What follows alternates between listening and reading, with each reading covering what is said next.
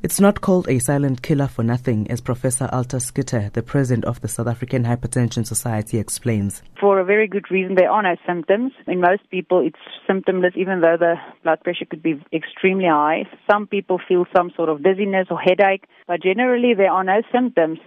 Even if you're using medication or not, there are no symptoms. So you don't know that you have hypertension. That's one of the biggest issues with hypertension globally. She says they therefore strongly encourage people to get tested and know their blood pressure numbers. We need to measure the blood pressure on 2 or 3 occasions, and if it's at both or all these instances higher than 140 or 90, then someone is diagnosed with being hypertensive. South Africa is among the countries with the highest numbers of people living with high blood pressure and at increased risk of strokes and heart attacks, as Jessica Byrne, a dietitian at the Heart and Stroke Foundation, explains. And we have studies that report prevalence figures between 35 and 80% of people living with high blood pressure.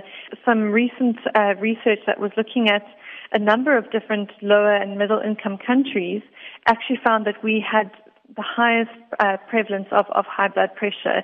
The danger with this is that high blood pressure is really putting us at risk for heart attacks and strokes, which are actually the second biggest killer in our country after HIV or AIDS. She says while hypertension was previously associated with elderly people, there's been an increase in younger generations as well, including children.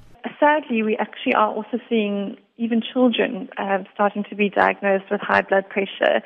And what's concerning is we have such a high prevalence of obesity, overweight and obesity in children, where about 1 in 4 children in South Africa are actually overweight or obese. And this is really contributing to that high burden of high blood pressure that we're starting to see in those children. She cited food sold at tuck shops for children, poor diet at home, lots of salty food, alcohol, smoking and inactivity of South Africans as the major contributors to the silent killer.